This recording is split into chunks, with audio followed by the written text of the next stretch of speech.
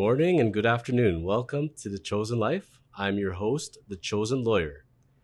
After weeks of marinating on this particular episode, I'm very excited to be here today. I got to speak with Melissa for a few minutes, and it's amazing. I already feel like I've known her for a lifetime, and you're about to learn about her as well. When you think about integrity, hard work, trustworthiness in politics, it's Melissa Lantsman. Melissa, welcome to The Chosen Life. Well, that's a good intro. Thanks for having me. The whole part about podcasting, it's about the intro at the end of the day, my feeling is. And it's funny, we started, reminiscing and realizing we're brothers and sisters from different mothers, For sure. because we realize now we could have made a whole episode, on our various interests, including baseballs and cars. And it's funny how you live lives in different arenas, and yet we gravitate to similar interests. Well, it sounds like, I grew up literally around the corner from where you live, and we never crossed paths before. So this is a good opportunity to get to know you and for your viewers to get to know this. Well, like I was telling you, why this episode came to be was that I was speaking to my future nephew-in-law. And do we like him? We love him. Okay, good. Zach Rain Finance. He's been twice on The Chosen Life already because he's that good. He has a good base, actually. It's funny. His audience comes and gravitates to the podcast. And we were talking after one episode, and he said to me, you have to have Melissa next. I said, she's on the list, and I was thinking about her last night. This means we got to do it now. I was going to wait for a few weeks, and I said, Zach, the fact that you raised it, it's destiny. I'm going to do it. I reached out to your team, and lo and behold, within a day, let's do it. Amazing. Is that that's like, Zach, first of all, welcome to the family. Yes. You're like marrying into a good one, it seems. And I'm looking forward to this. And we take the opportunity to do these things because they're real. And you get to see all of the sort of the pomp and circumstance of Parliament. And you never get to know who leaders are in your community. So I'm glad that you're doing this. And I've been watching a lot of your videos you're posting online, and I got to tell you, you are a rock star on social media. The people love you. I see the comments. I see the stuff you put out there, and it's exactly the way you're saying it. It looks and it feels real, authentic. This is who Melissa is. This is what I'm about, and this is what I'm putting out there. I certainly hope so, and I have plenty of years to disappoint everybody, but for now, I'm learning the trade, and it's a tough gig. Nobody can really explain to you what it feels like to have that responsibility, and it's a humbling feeling to be able to speak and to do the thing that you think is right, and then to get the support, the overwhelming support of the community. So I'm pretty happy about that, and again, lots of time to screw up. Well, I was going to be saying this near the end of the episode, but I am going to throw that out there now, that we're going to look back on this episode in a few years when you are going to be the future Prime Minister of Canada. I see that happening. I'm manifesting this for you. And when you are at that office, I hope you will be back on The Chosen Life by then. Well, I'll always be back on The Chosen Life. I don't know what office it's going to be because I always, you make plans and then God laughs. So we're going to take it one step at a time, and I'm going to make sure that the people of Thornhill are represented very well before we take any next steps. And hopefully that next step, first and foremost, will be a strong, stable, national conservative majority government. Amen. Well, one of the first things I will tell you is that I knew we were going to get along before we met. Why? We have the common love of Thornhill and sneakers. For sure. You always been a sneakerhead? Life is too short to wear dress shoes. It's too short to wear black and blue suits. Look, I'm a sneaker fan. I'm very casual for a politician because I think that's how people live. I don't get dressed up on Saturdays and Sundays, and I take that right into the week. I can tell you as a lawyer how many times I've had client appointments back when we actually had appointments, right? Like when we actually met people face to face, like we're doing this right now. Yeah. And then it became a virtual world and started signing people up virtually. And I don't see that changing, that part of it, but it's still nice to have in person, especially when you're doing seminars and things like that. It's really hard to do it online, I find. But I would come to meet people and they'd say, oh, you're wearing a suit with sneakers. That's original. And I've been doing this for years. And I sometimes I get that crooked look a bit, and I would see almost like in their brain, they're trying to measure me up, saying how professional is he based on his shoes. But today, I don't think that's the case anymore. What do you think? I think you're a solid lawyer in good taste, with good taste in sneakers.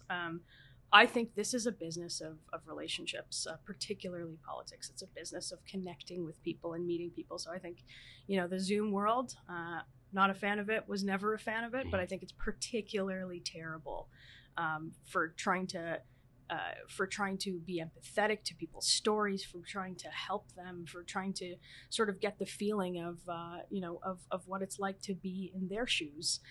You can't do that on Zoom, so I hope that we never do that again. I hope so as well. I now that we're seeing face to face, like I told you I went to Miami for a vacation before this interview, and I was away for a little bit, and it's amazing, when you're seeing in different, it's almost like you're in a different world. It's like you're going back in a time machine to what it was, and then you come back here, and we're starting to get there. But every place in the world is different with that. But amen that we all getting back to normalcy. For sure. Whatever normalcy is. Yeah. Let's never go back. So that being said, first and foremost, before we begin everything, people see Melissa Lantsman. They want to hear, in your words, the Melissa Lantsman story. You come into this world, you grow up through. At what point did you know you were going to be doing what you're doing right now? Well, I grew up like a lot of other people right here in Thornhill to immigrant parents. They worked hard. I came from what I call a mixed marriage. My mom was a liberal. My father was a conservative, and it was always sort of a fight of who gets Melissa, which side is she going to choose. So I grew up in a family where every discussion was on the table, that I was super engaged in world affairs, and the conversations were always sort of a level above where they should have been for a little kid, because I grew up with a much older brother. So if I couldn't keep up with the conversation, it just wasn't happening. So I grew up to two parents that came to this country. My dad's an engineer who was uncredentialed, who worked really hard as a cab driver, and then a plate owner, and then a dispatcher, and then a small business guy, and then a medium business guy. And so he worked his way up. And I grew up with a mom who was a professional, who went to school here, who was an accountant. And it's interesting, because what shaped my worldview is how the world treated them so differently. Both really, really smart, but my dad didn't wear a suit to work, and my mom did. And she worked in an office, and my dad didn't.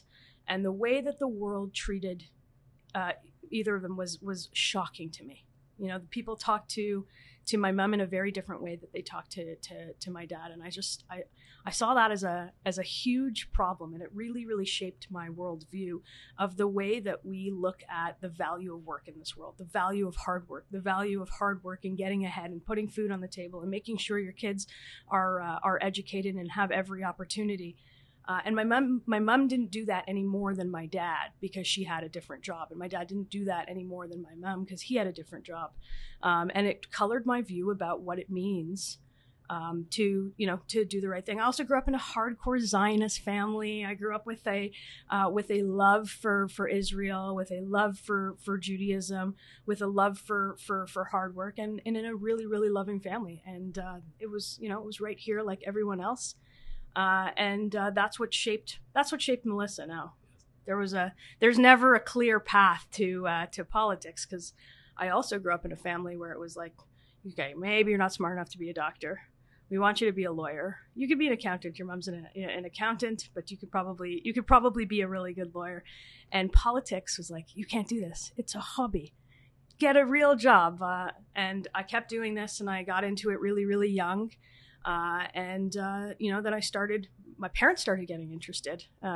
They started sort of following me, because I was so passionate about being involved in politics and sort of youth groups and Israel advocacy. And they just saw a fire, and they let me run with it. And I'm really lucky to have parents who just let me run with it. Do you think it's a coincidence that a lot of people that get into politics do have a legal background? Well, it's not a coincidence. It's actually rather helpful. Look, at the end of the day, we are looking through complicated, sometimes not complicated, but complicated legislation, and we're the ones who vote on it. We vote on it on behalf of the people of Thornhill. Now, there's lots of parts to this job, but fundamentally, at the end of the day, you're the one passing laws. So you better understand, or you better find someone who's going to explain it to you. And so having that background really, really helps. For sure. It's funny, because we were talking about growing up with immigrant parents, and I grew up the same way. It was doctor, lawyer, accountant, take your pick. Marketing? That's right. No, I'm sorry, that does not fit into one of the three categories. That's right. And I've had people ask me, they said, you enjoy speaking in groups and everything else. You have your opinions. Why don't you go into politics? And it's funny, as a lawyer, it seems like I could see the springboard of it, but you have to make that decision. It's a really big decision at the end of the day. It's no different to me when somebody religious-wise decides to become a priest or a rabbi. That really takes your identity, you know?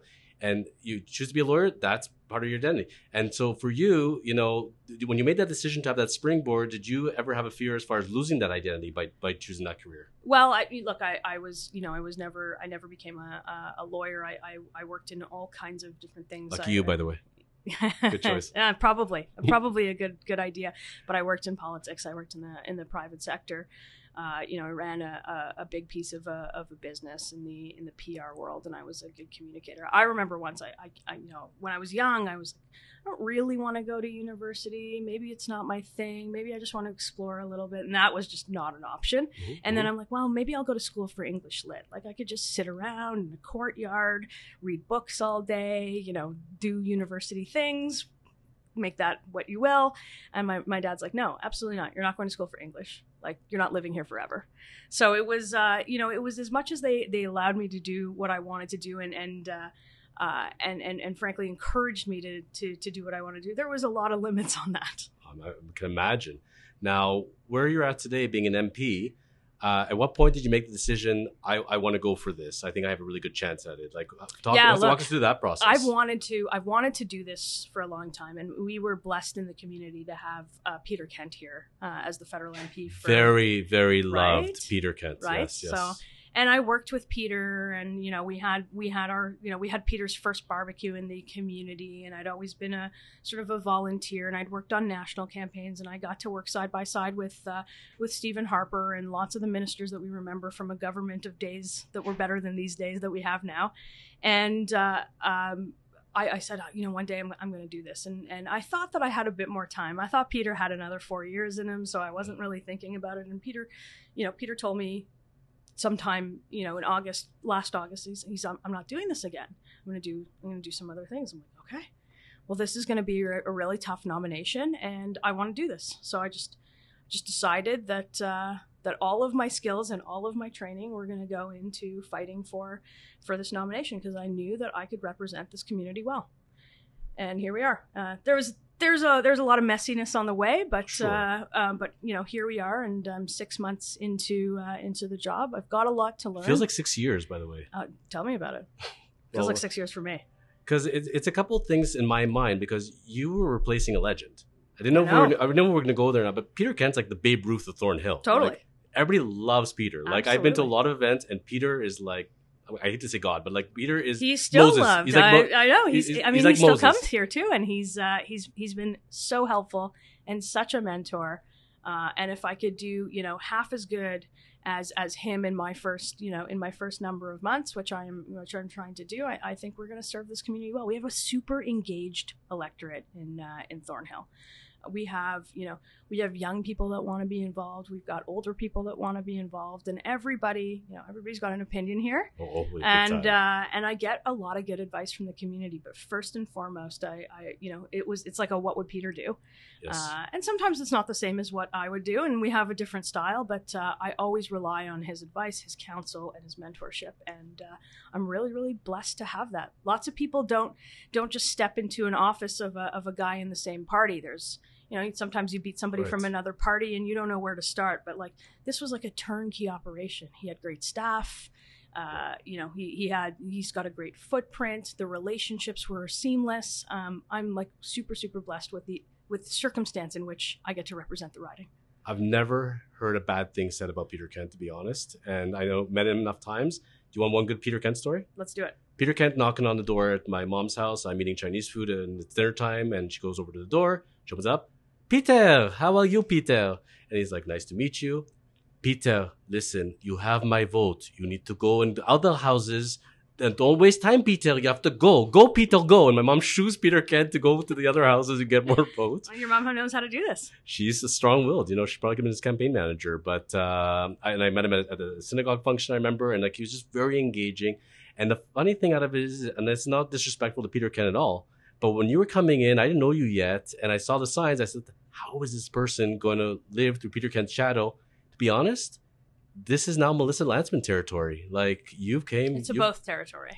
Like I'm saying, not in a bad way, but at the end of the day, we remember Peter, we love Peter, but you've put your footprint. People know you, recognize you, and you already have to overcome that part of it. It's great to have his support, but you've made your way, and I found that very impressive. Yeah, look, I had every advantage to be able to start on the right foot. You know, everything was set up, everything. When you have such a good MP here for 12 years and you have the support of that MP, there's a lot of people that have built trust with Peter, and him transferring that trust to me allowed a lot of other people to do it without necessarily meeting me. And I've still got so many people to meet here. We're just getting out of into a time where we can meet people in person, and I've got a lot of catching up to do for a guy who was here for 12 years. It's amazing. And he feels like it was here for 30 years. So I know. But you feel like you've been here for 6 already. That's right. That's right. That being said, to the young voters out there, you know, and one thing with politics, especially Canadian politics, I found as the years went along, the voters are coming up as they're turning of age, but they seem less engaged, disenchanted. They don't feel they have a say. They don't have a vote. And the one thing is, you know, you're really good at reaching that audience. And for the people watching that are into Thornhill writing, getting to know you, and saying, what does an MP do? You know, walk us through that. You know, what essentially voting, making laws, like what is the day-to-day of Melissa Lantsman? Yeah, well, the day-to-day is that there's never 2 days that are the same. And so there is Melissa Lantsman in Ottawa standing up for the community and the interests of the community in Ottawa on various pieces of legislation, on programs, on the ability to get grants and to help organizations through the rough patch or to grow. That's the Ottawa part of it. There's the legislative piece. There's the voting on legislation. There's the speaking to bills. There's the being part of the Conservative team. And the people of Thornhill had the good sense to elect a Conservative again through what is another liberal government. So there's an important job of opposition, and then there's the Thornhill part, which is actually the part that I like the most, which is engagement in the community, is solving people's problems. And we've got I don't do that myself. We've got a great office here, and so if you've got a passport problem, an immigration problem, problem with the big bad tax man, we will help you through it. We're talking to businesses, making sure that policy in this country is friendly for people to have small businesses, and not just because they started with a really big business and now they have a small business, but to grow in this community, to make their footprint in Thornhill, to allow young people to own a home here, to allow communities to have the freedom to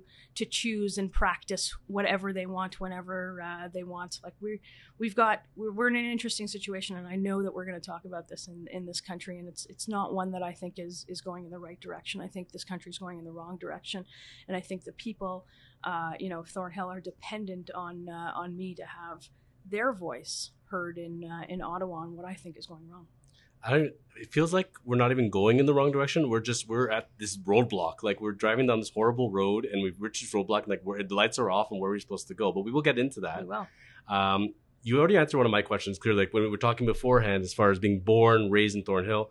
So I would take it that being an MP in Thornhill was a no-brainer, simply because you were born here. For sure. You've grown up here. You're invested in here. You love this community. So that I won like the birth lottery. Like my parents Yes. came here. They lived at Bathurst and Steeles, and then once you made my mom was like, we're moving north of Steeles. Like that was the dream. So I was I was like 2 years old, or probably not even 2 years old, when they bought their first house here. And before that, we were on the other side of Thornhill. It's like east side Thornhill. It's like a bit foreign to me. It's not lots of it is not part of our riding anymore. But I mean, I grew up here. I see that. There's something special about a Thornhill kid.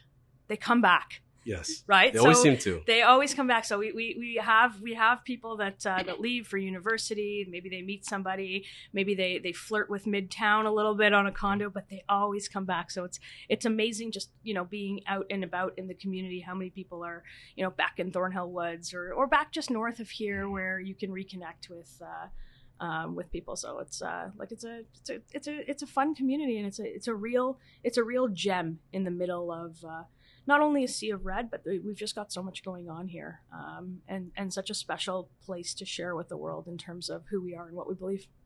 Thornhill adopted me as a teenager, and so We're not letting you go. and I'm no plans to go. I honestly, I love it here. I love eating at Center Street Deli. I love seeing the community, and it is a very special community. Like you're saying, God willing, the subway will come one day. But regardless, it's there, and it's funny because you're right in Toronto, but you're not, and you can go north, but you're not. So it's a great right in between. Now, when we were talking about your parents, and as far as their divide politically wise, I try to explain to millennials now what you see as political parties today and what you think they represent was very different when we were kids. For sure. Because in my mind, and I'm overgeneralizing obviously, but you had the conservative on the right, liberals in the middle, and the NDP on the left. Now it feels like the liberals have gone where the NDP were. The NDP have dropped off to where the Green Party is. Green Party, we won't even go there. And the conservatives have stayed consistent. From that end, growing up and having diversity with your parents as far as where they were headed, I see where other politicians have gone, and it feels like there is an allegiance for a lot, but some people like to flip-flop. Why did you choose the Conservative Party? What was your reasoning? Well, I thought this was the party that most clearly represented the values that, whether my parents knew it or not, raised me with.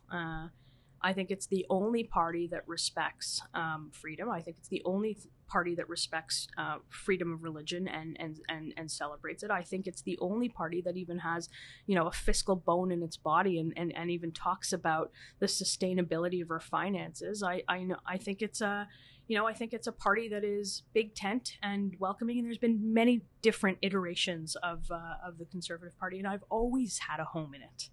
And today, I don't understand the Liberal Party of today. I understand that it's bad for the country. I understand that it's in a marriage with an NDP party. I think it's eaten the lunch of the NDP and just taken that very, very far left view. This is not the Liberal Party that my mother supported. Right. There was once a Liberal Party that was rather fiscally responsible. Mm-hmm.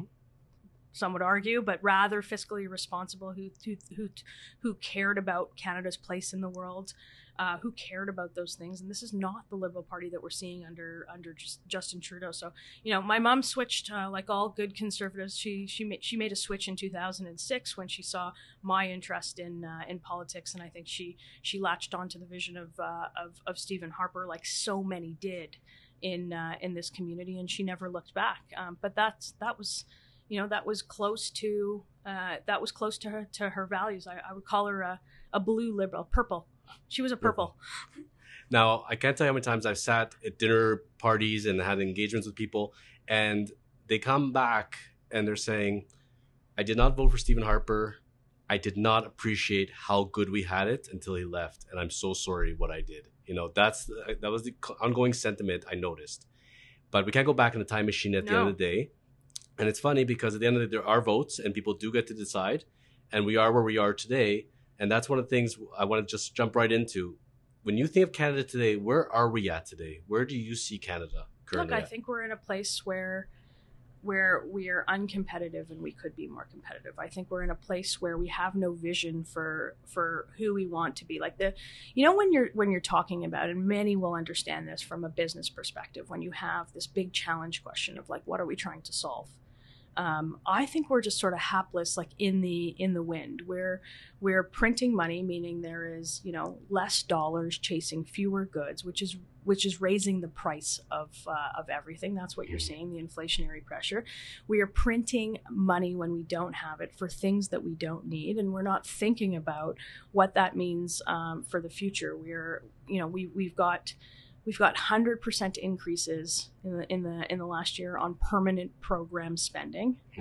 That's problematic in my view, and this is more of an ideological problem for me. And the way that I explain it is, we used to have groups, strong civil society groups, churches, synagogues, Rotary clubs, Jewish Youth Network, whatever it is, that used to play this role in the community to take care of the community. And the government sort of came in and says, we can do it better. And the truth is government can never do anything better than civil society can. I fundamentally believe that. And so when government gets bigger, it's really, really hard to make it smaller. And it weakens civil society, and it weakens our institutions, and it weakens our community. And we start to rely on government for things we never needed to rely on government. And again, the last person I want running my business or my life or the decisions for my family is the government. They don't do it well. I was telling you off camera before we were going to go live. Imagine, the idea of somebody comes to a lawyer and they're going to refinance their house. Right. And they're sitting with like 6 credit card debts, a couple lines of credit. And what is the worst possible thing to do is to refinance, pull out more money, take on more debt rather than getting your fiscal house in order. That's right. And it's funny because, the mentality the immigrant mentality in the 60s, 70s, 80s was, I'm going to pay off my mortgage and then I'm going to buy investment properties. I'm going to build myself, a nest egg, so to speak. Not to get to the point that I'm in my 60s and 70s, I'm up to my eyeballs in debt, and my income is nowhere close to what I need to live on. Yeah, like we've organized. It's not only the finances. We've organized ourselves out of being competitive into this like regulatory hell. Yes. Pardon my French. Into where it's hard to build things. It's hard to grow a business here. It's hard to get a driver's license here. It's hard to get a passport. Why are these things so hard when everything else is at the tip of your fingers and everything else in your life is easier? Government makes things harder. And we've overregulated ourselves to the point where you've got people, in our age bracket that are like, I don't want to do this anymore here. I don't want to raise my family in this community. I can't afford to raise my family in this community. I don't understand. I can't make sense of any of the policies. Why is the price of gas so high? Why are my groceries, twice as much for half as much? Why are we in a cost of living crisis? Because, well, the answer is we had gone into something in the last 2 years that we weren't ready for, and then we just blew the bank. And now we are having a hard time getting off of that, and we continue to do the things that we don't necessarily need to do, and it's hard to wean people off of the program. The common thing I'm told by business owners, I have a lot of them as clients, sure, and they tell me it's very, very simple. You can't sit as a business, hand out money like Pez, and hope it's going to work out. There's only going to be one of two things going to happen. You're either going to print more and you're going to make your money completely worthless, or you're going to tax everybody even more to recoup it. And either way, it gives no hope to the business owners, like you said, and they have to look at other climates and environments to be able to find where Sure. to sustain themselves. And that's a scary thing because, Canada was a point of manufacturing. There was a point of business growth, and people were very, strong in their communities.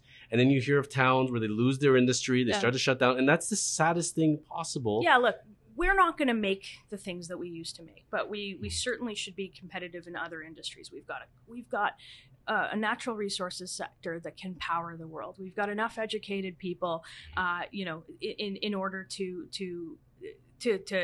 frankly do anything we wanted in the world. We've got enough food to feed ourselves. We can be energy independent. We can do all of these things, but we don't. Yes. One of the things, the people making decisions in Ottawa. Never run a business. I'll give you the perfect little story. Please. I was setting up this office, and it's an MP office. I've set up offices before. We ran I've run in companies where achieve a profit because that's what you do in business. And so the person on the other line was telling me, well, it's like running a small business.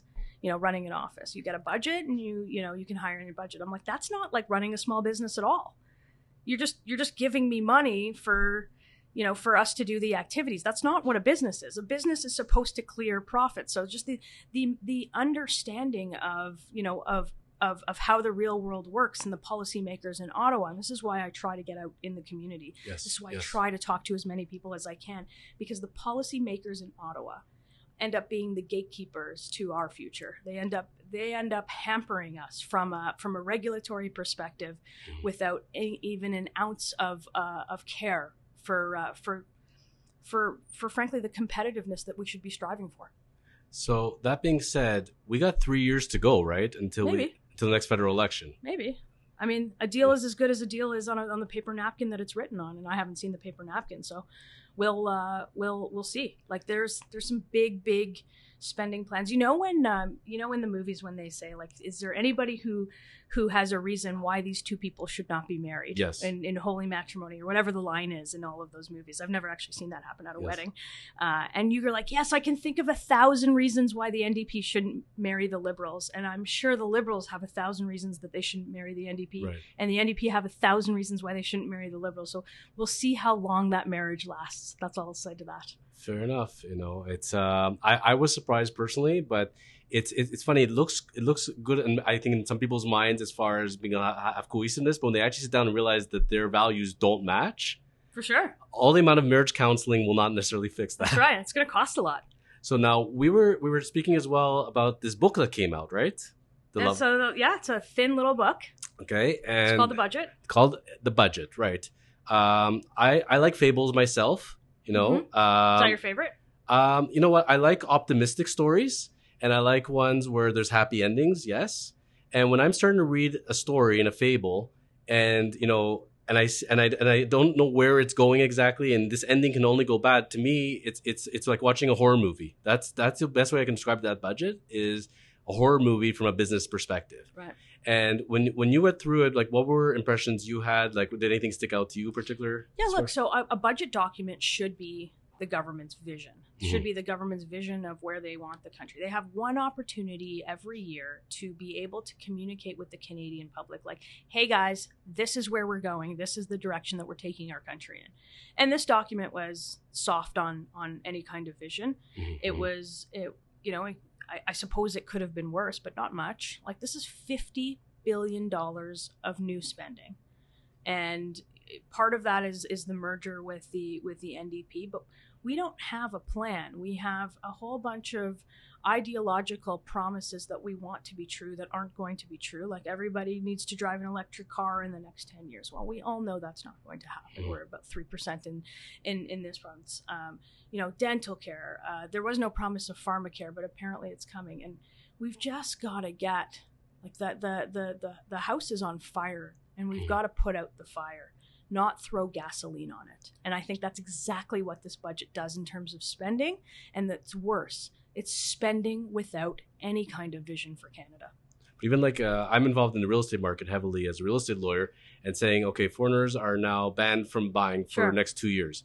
When you actually look at the numbers, how many are actually buying and the percentage of everything else, it's nice window dressing. I think it may look good to the public, but the reality is it's not going to have an effect. Yeah, a lot of these things. I think the housing.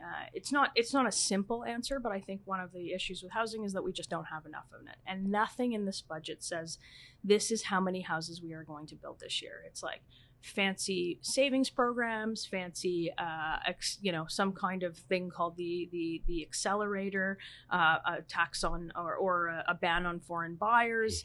But none of these things actually solve the supply side problem of we don't have enough of this asset, and we've got to build more. So, like, if I was to make an amendment, I would be like, delete everything after the date and start over. That's what I would do with this budget. It feels to me like a metaphor of, let's say, taking a restaurant and a restaurant that's failing, bringing somebody off the street that has no experience whatsoever, making them to write the menu, pick the ingredients, and cook it themselves. And you don't have the training and the experience. Maybe you shouldn't be doing this. And that's kind of feels like somebody that doesn't really understand what long-term effects are in the future. Absolutely. Just let's slap. But I'd rather eat that meal, because at least at the end of that meal, you'll know, okay, like, I don't like this. I'm gonna switch this. I'm not gonna come here again. The problem is with spending plans like this, you're stuck with this for a really long time. Your kids are stuck with it. Their kids are stuck with it. Their kids are stuck with it. Right. And that's the future effects, as far as once you implement something and it doesn't go so great, it's really hard to get out of that cycle sometimes. Correct. Now, that being said, I'm going to ask you to wear a very difficult hat. Okay. I'm going to ask you to put on your teacher hat right now. Okay. And we're sitting in our classroom. Over their terms, the two leaders from the other parties, we got Justin, we got Jagmeet, and their parties. Since they've come to be, you need to sit and you need to write out their report card. If you had to give them a grade and you had to give the comments as a teacher, what would you be saying to each of them? Okay, I think this one's an easy one for me. I think Justin Trudeau has failed this country. I think he continues to fail this country. And I'm not sure that that anybody has the confidence in Canada as a place to come, a place to grow, a place to raise your family, and a place to just live your lives, work harder, getting ahead. I think all of those things are missing. So like you didn't even get part marks on when you do the math equation and you're like, oh, we'll give the kid some part marks for trying. Like he doesn't even get part marks for trying because I just don't think he's trying. I think our relationships with countries around the world are worse than they ever had been. Maybe there's an exception, but I can't think of one right now. I think that Canadians see Canada as a place that they would rather leave than come and start a new life, and I think that's very, very dangerous. And I'm not sure what we're doing here. And with Jagmeet Singh, I think he negotiated a few things out of this prime minister. So I give him a little bit of a better grade than a failing grade. At least the NDP believes in something, so you can almost respect that. And at least they're aiming for something. They're aiming to get something for their electorate. But I think I think that he was duped into a bad marriage, and we'll see what happens. The only thing that I do know is that it's going to cost us a lot of money, whatever this experiment is. Interesting. So we're giving. What about you? Well, first of all, I guess in the drama category, if we're gonna go different categories, having part-time experience in that, I can't even give a passing grade either. At this point, it feels like in my mind when I was watching this as an outsider, I don't think Justin really even wanted this term. I think that he felt like he had to do it. I think now he's here, kind of like a deer in the headlights, and like get me out of this term as quickly as possible. Right. That's what it kind of feels like. I've watched leaders of heads of industries. It doesn't feel like somebody that I'm going to be in the forefront. I'm going to lead by example. I'm going to find the way for you. It's just get me out of here as quickly as possible. And guys, good luck. And I'll just slap it together. That doesn't invoke to me leadership and true feeling of comfort. And that's where I feel the party's at there. I think that once he's going to be gone, I don't know who's going to take over for him, but they're going to have a hill to climb. And that's what they chose. It's like when you mortgage your future and when you sell your soul to the devil, so to speak, you're going to have to pay for that. And I think they're going to have a lot of years to rebuild afterwards. And from Jagmeet's point of view, I think he looks great on Instagram. And I think he relates to the people he's supposed to. It's just that at the end of the day, with the platform they're going to put on, there's always going to be a ceiling. There's only so where you can go. Yeah, they're not running to be government. They're not. They're like when I was a kid, it was a glorified Green Party, and there was various points that Jagmeet was going to be ousted. That was the word on the street, and he pulled it through. But at the end of the day, there's just a ceiling of what you can go through. At the end of the day, it just saddens me that at the end of the day, when I watch it outside as a business owner, that more Canadians don't band together, understand, and really take the time to speak to their leaders and understand what the true ramifications are, and to be able to put a country together and a leadership group in that can lead us going forward. And that's one of the things we will talk about, is because in the Conservative Party, we do have the election coming up from the head there. You know what? Why don't we jump into there? Because I think it's a very good segue, because it is coming up. And number one, why do we not see your name on the ballot? Well, I've got my best years ahead of me. I've got a lot to learn, and I'm supporting my friend Pierre in this one. He's a longtime friend. He was a big supporter of mine when I decided to seek this nomination, and has been a great mentor throughout my political life.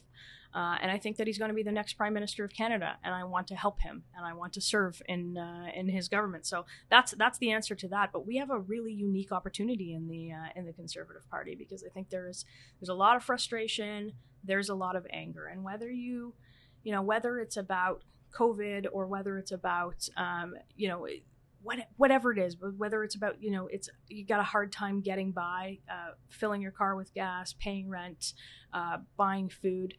There is anger, and there is frustration, and there is a government in Ottawa that is not listening to anyone. So we have a unique opportunity as Conservatives to fight on our issue. We are fiscal Conservatives. We are the party of freedom, of liberty, of democracy, of the rule of law.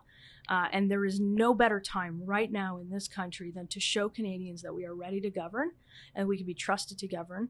And for us within our own party to have a conversation of what that looks like.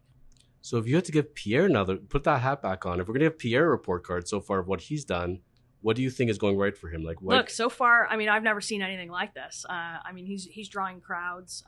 You know, in the last number of weeks in Calgary, he had a crowd of 6,500 people. In places like Kelowna, in BC, we brought him through Thornhill, and we brought him through very early on in the process. This was his first stop, so I got more flack on, hey, how come you didn't tell me that Pierre was here? We were still under some kind of weird COVID restrictions, but you know, I got more flack of, man, I really wanted to meet him. So he's drawing on massive amounts of people who are outside of the realm of what a traditional conservative voter is. And I think this is more than just a politician. I think this is a movement, and it's, you know, I'd like to hear the people argue about, well, you know, blah, blah, blah. People, you know, the number of people don't matter. They do. People aren't engaged in politics. They haven't been engaged in politics in a long time. And I think Pierre is tapping into something that's really unique and special, and is going to answer the frustration, is going to get us back on, you know, on the right side of history, and in a sustainable future that, that your kids aren't going to pay for, maybe. I think he jumped and put his hat in very early on. Yeah. And I think that really worked in his favor. For sure. In my mind, it's going to come down to him or Brown, Patrick Brown. Yeah. I think those are the two horses that I most see in this race, and neck and neck as far as where they're going to go. I'm very interested in watching the debates and seeing where it's going to head. Hopefully not too much mudslinging, but that's politics, right? It's inevitable. Yeah, the worst fights are the family fights, right? Like the worst fights are the ones amongst conservatives. But you know, even the topics of debate, even the direction of the party, even the conversations that we're having amongst amongst each other is, you know, we're at a crossroads. Either we figure something out, and the vision that we want to put to Canadians for them to have the trust to make us government, you know, or we go into this weird, you know, permanent opposition. So this is the juncture where we get to have that conversation, and I look forward to to talking about the issues that make us conservatives, and then hopefully sharing that with the rest of the GTA, so I can have some friends in caucus. How does it work though? Like, as a layman now, when you're speaking this way, I'm thinking of the whole family dynamic, right? Yeah. So does it become awkward though when you do endorse a candidate? So for example, if you're seated beside Patrick or another candidate, and they know that you're endorsing Pierre, is there any kind of awkwardness that way, or is it? Look, I think at the end of the day, I think politicians that are the most successful are the ones that are respectful. So, you know, you can endorse a candidate because you think they're going to be prime minister and you believe in their vision.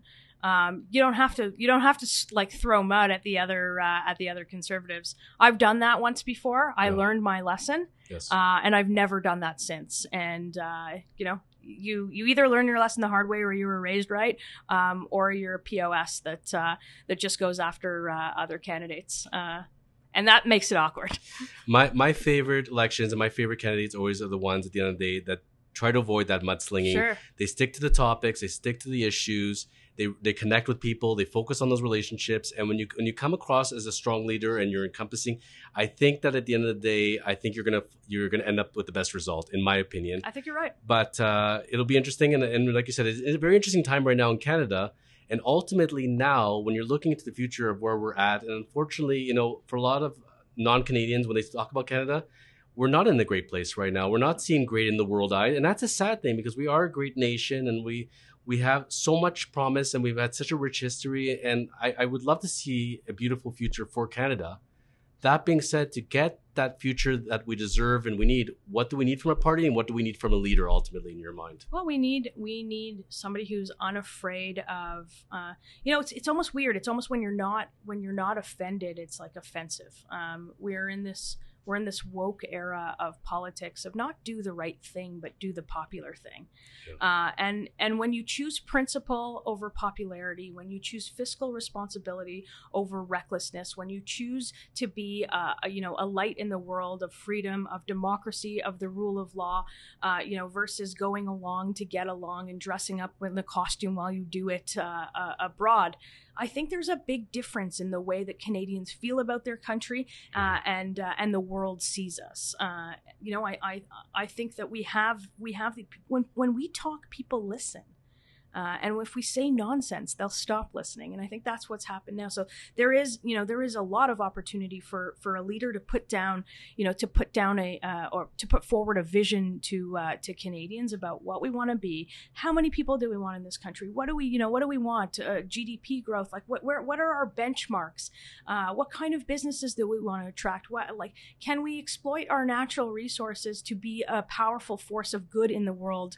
Rather than have the government that we currently have treated as an environmental Loch Ness monster.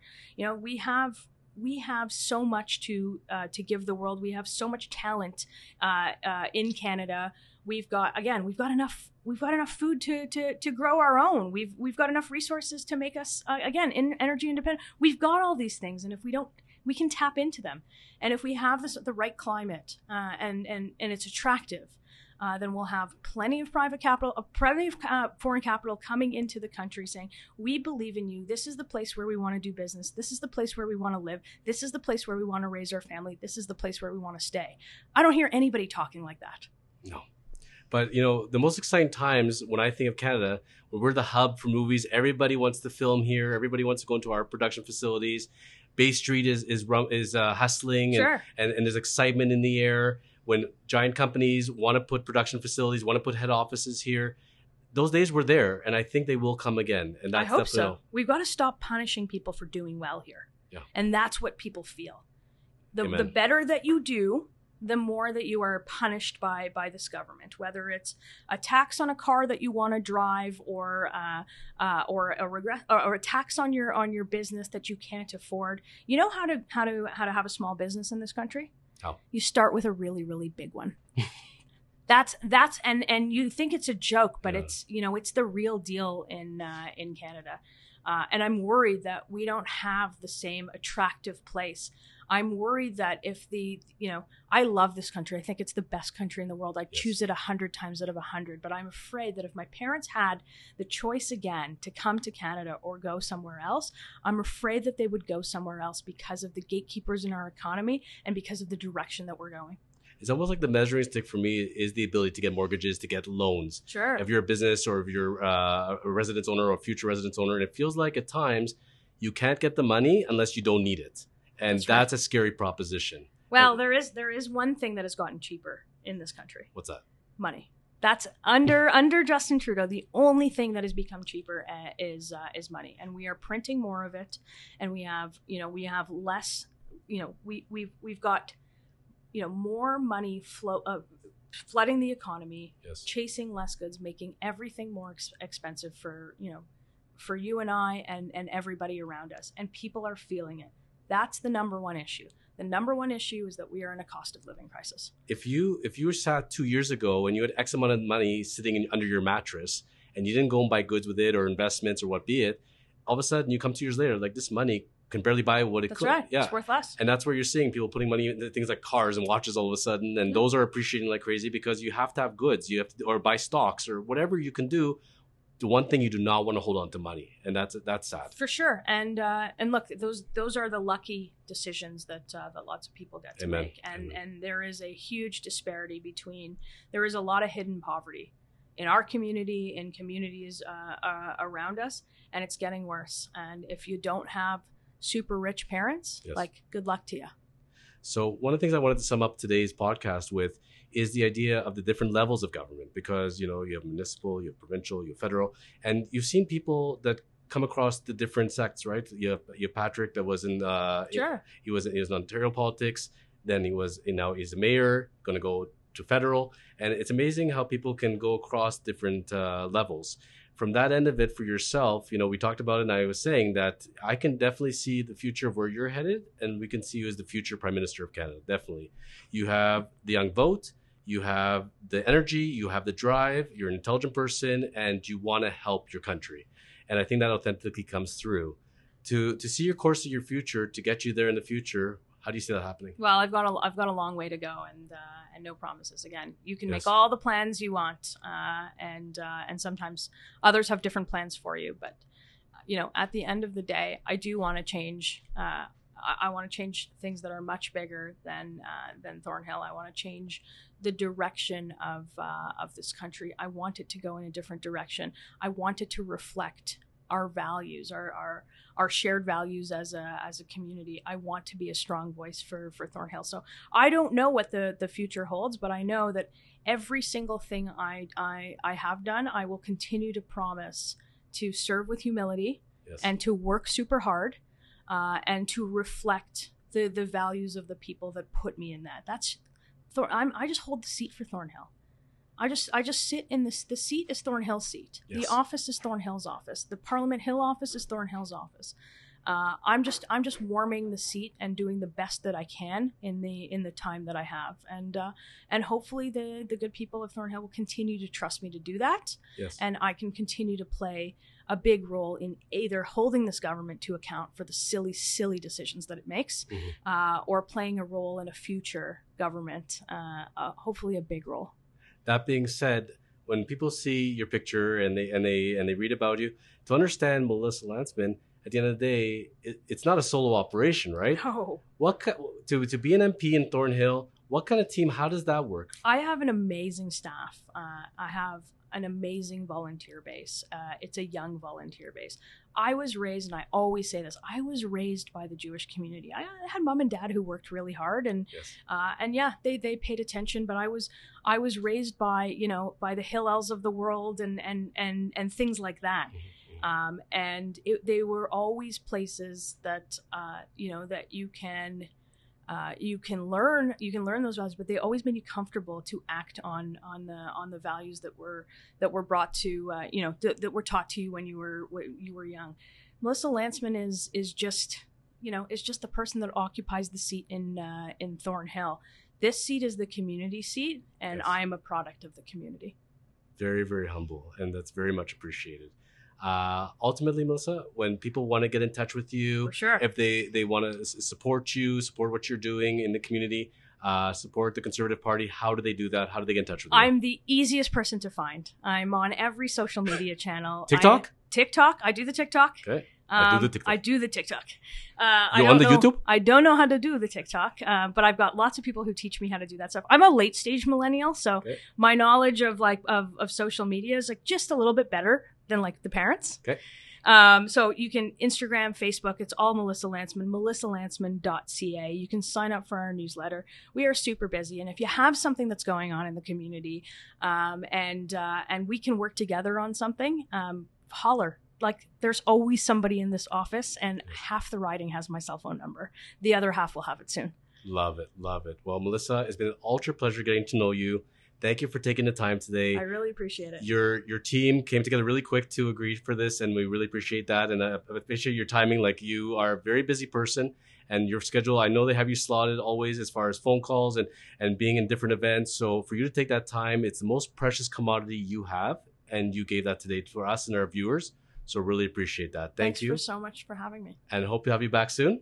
Absolutely. So when we sign off, we do our flex. We're doing our flex. And we say, keep living the chosen life. Keep living the chosen life. Thank you.